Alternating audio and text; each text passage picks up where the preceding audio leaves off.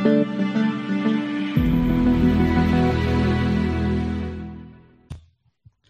guys, Paul from the innovation community here. Today I'm with Louise de Beer, who's the head of business intelligence at the Harambee Youth Employment Accelerator.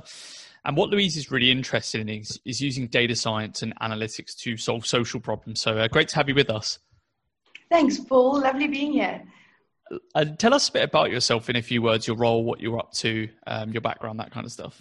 Yeah, so I'm on the wrong side of 35. I came to realize recently. I have 2 kids. I'm an exceptional, strong extrovert that somehow found myself in this industry surrounded by introverts. And 3 really important things about myself is that I'm very stubborn. Being stubborn, one of my biggest motivators is when people tell me that something's not possible or that it can't be done. So I love proving people wrong in that regard. Secondly, I love a good puzzle. And thirdly, if you need somebody in your corner to fight for the underdog, I'm your girl. So data science is really such an amazing industry for me to be in because it speaks to my values and to my personality in a really big way. And it sounds like it. With that in mind, where did your data career really start? Yeah, so I studied applied mathematics years ago. And back then, we actually called it nonlinear systems, not artificial intelligence. We just didn't have the computing powers, so it was all theoretical. I computed neural networks by hand and in Java, which was fascinating and difficult. So I never actually thought that I would, in my lifetime, see artificial intelligence in production and being widely adopted like it is today. So then after studying, I went into software engineering for a very long time, and always with analytics at the forefront of what I've done and using that to solve the problems. And then about 5 years ago, I got the opportunity to join a bank in South Africa as their first data scientist. And really that was the start of my data-focused career. Brilliant. So how has that changed from the then and the now? Yeah, so I think analytics is a field that grew exponentially, in my opinion, in the last 5 years. I mean, it's staggering and so exciting to see even small and medium enterprises are now adopting more advanced analytics techniques as well.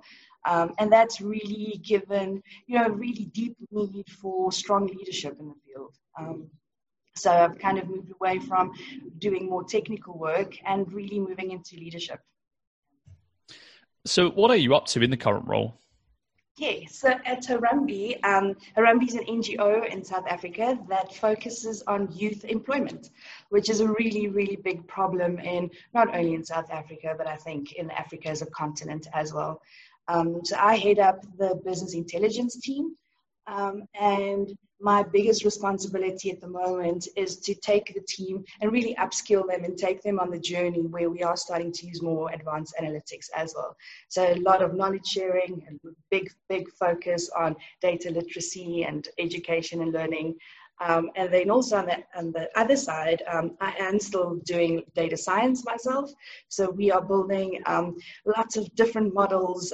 We have this ecosystem of models by now that's trying to solve things like a matching engine to find the most appropriate and most suitable opportunity for a young person. Fantastic. So at the crux of it, what really interests you about working with data?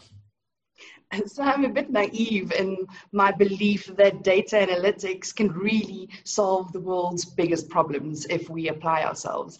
I think we live in a world where celebrities are being paid more than our teachers, which is very, very sad. And I believe the data can combat that and kind of level the playing field, so to speak. So in your opinion then, you're obviously working with Harambee now. How can data science and analytics be used to solve social problems? Yeah, interesting question. The way we do it, Harambee's been around for years, for I think almost 8 years now. So we've collected tons and tons of data to really help us understand who the young person in our country is, and then hook them up and bridge them make them more employable, get them to be more active in the economy. And we've recently, about a year ago, embarked on a process where we want to do this at scale in a really big way. So we can't afford to have manual processes in place anymore. So a lot of automation. And because data science is so rich in what we can learn from it and what, the insights it can give from a set of data, it really leans itself so well to solve the social economic problems. Absolutely. So what are some of the other major successes that you've achieved over your career? Yeah, so what comes to mind first was I was included in the Global Top 100 Data Visionaries list earlier this year, which came as a big surprise. That's definitely the highlight of my career so far. And then second to that is I've always tried to solve unconventional problems with data science. Things that's been done before doesn't really interest me. So examples would be I worked at a bank, and instead of solving things like client churn or credit risk score with data science, I decided to tackle compliance problems. In my previous role, I worked for a real estate company, so I applied data science to sell more houses. And now I'm doing that with unemployment. So tell us about a time that you affected change in a major organization, some of the challenges that came with that. Yes, I love this question because it's such a ridiculous story, but I think it's so true, and it really explains the difficulties everybody's facing with data science at the moment. Working at the bank, as I mentioned, I decided to tackle compliance as my first project. So just a bit of context, I was the first data scientist hired by this bank. So they really weren't that comfortable with any advanced analytics techniques at that stage. Thinking back, I probably should have chosen something easier like fraud to tackle instead of compliance. But I looked at the data. It became quite obvious that machine learning could solve a compliance problem at scale. So I built a model in about a week or two's time. That was all the technical time I actually spent on it. And then what came as a big surprise was it took me 18 months to manage the change that this model kind of affected in the organization. So a model that took 2 weeks to build, took 18 months to socialize and get feedback and to get buy-in. I left the organization over 2 years now, and I heard last week that they finally implemented that model into production. So that is, I think, and that's a problem most data scientists face, is taking people on the journey with us and getting their buy-in from the get-go is extremely important, but also exceptionally difficult. Absolutely. And in your experience, what effect does technology have on moving something like that forward? Yeah, so I think it really helps that these type of models in data science specifically is so easy to scale out. So it really solves the scalability problem just because inherently it needs a lot of data to solve problems. So I think if you can, I think the onus is on the data scientists to really make sure we communicate very clearly and transparently to kind of demystify these black box models that we do build. And then if you can get over that hurdle, the sky's really the limit. And a big part of obviously any data transformation projects is about engagement and buy-in. So how would you describe your leadership style?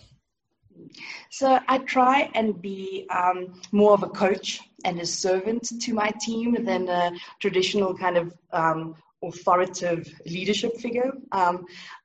Because data science is still fairly new and not a lot of people understand how it works or why it works, I really, really put a lot of emphasis on taking people on the journey with us. So I spend a lot of time explaining and communicating and try to really educate people as if like the non-nerds in the organization as well on AI and data science. And I try and create spaces where people can get excited with me because I'm so passionate about what I do. And I believe that if I can showcase other people's work and how interesting problems that are solved by using these techniques, that then hopefully people will jump on this data science train and solve more interesting problems in a better way. Mm. So what about engaging up the chain, when maybe someone isn't as engaged with data and as passionate as you and the team are? Yeah, it is very, very important to have your senior leadership's buy-in from an early stage. If they can't trust what you do, then they're not going to adopt what you deliver. So in my communication upwards, in my reporting line, so to speak, I try and make data and what we do as accessible as possible. Obviously, without trying to be patronizing or condescending in the way that we explain things. But I think initially when I started out 5 years ago, I made such a big mistake. I went into a board meeting for 3 hours. I went in well prepared and I explained a neural network to the compliance board at the bank. By explaining the maths and the stats in the model, I thought it went really well, and I was really chuffed that now I took everybody on the journey and they all understand neural networks. And then leaving the meeting, my boss turned around to me and said, "Joe, we need to do a lot of work on your presentation skills." So I realized that people don't need to understand the mathematics behind it, and I need to innovate new ways to build their trust instead. Well, it's a good lesson learned as well. But where do you see the biggest opportunity for improvement within the social sector in terms of using data and analytics right now? Yeah, I think people are becoming more comfortable with it slowly. And in that, what I'm exploring at the moment is combining design thinking with data science. So to bring data science to the table when we are talking about how we are designing our systems, instead of trying to slap it on afterwards. Especially at Harambee at the moment, we do have a lot of data already to inform these type of decisions. So instead of tackling only the big projects that takes months to complete, I also use data science in small ways to draw up a couple of graphs for the designers when they are thinking about the new flow on our Mobi site, for instance. Brilliant stuff. So what do you think was the biggest mistake you made during your career? And it is difficult. I still struggle with it, but now I have more focus around it. It is spotting magical thinking. I think now that AI is all around us, people are more comfortable with the words, but they still don't really understand how it works. And often they have these magical expectations from what we can and cannot deliver. And I've made lots of mistakes along the way around that, is not being assertive enough when it comes to ironing out and aligning expectations. And also realizing that not everybody or every problem needs the Ferrari of solutions. Sometimes something that's simpler is better. For sure. I mean, a big aspect of this as well, and probably hit the data world less so than other industries and sectors, is COVID-19. So how has that affected your role and the organization too? Yeah, I think some good came out of COVID, especially for the analytics field in general.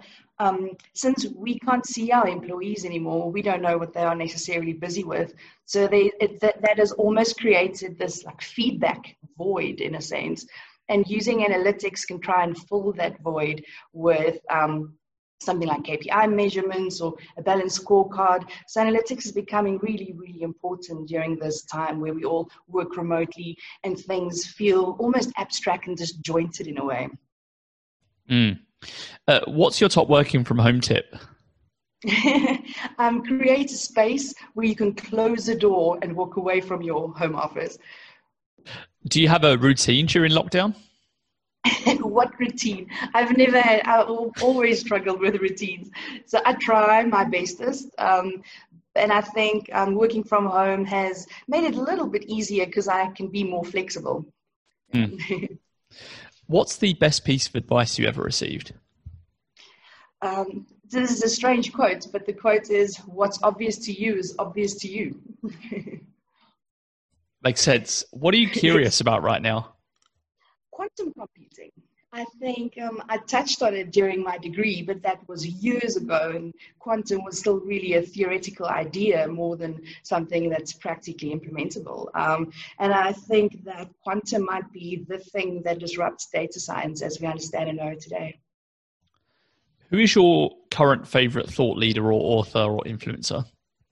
Brené Brown. Without a doubt. She talks about vulnerability being the birthplace of innovation. So, if I see myself as a data innovator, I have to be comfortable and understand not only my own vulnerability, but also the vulnerability of an organization. And lastly, what advice would you give for aspiring leaders in data?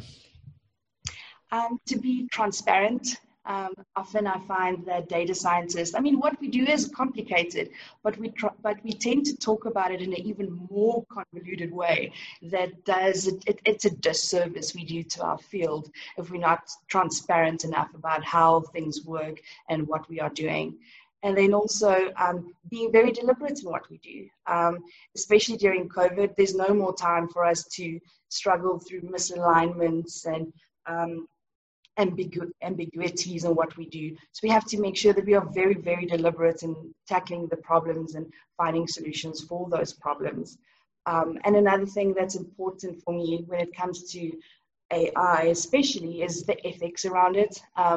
Make sure that we are aware of certain biases that might be prominent in our data. Because if we don't address it, we're just going to perpetuate those biases. We are in such a fortunate role as data scientists where we can actually use those biases to combat previous discrimination. And then I think what trips me up in our industry often is because it's complicated and because we don't talk about it in an easy to understand way, people aren't adopting it quick enough, and it's creating so much unnecessary hurdles for us. So I really try and bring the power of data to the people, so to speak. Fantastic. That was Louise de Beer, Head of Business Intelligence at the Harambee Youth Employment Accelerator. Thanks for joining us. Thank you for having me, Paul.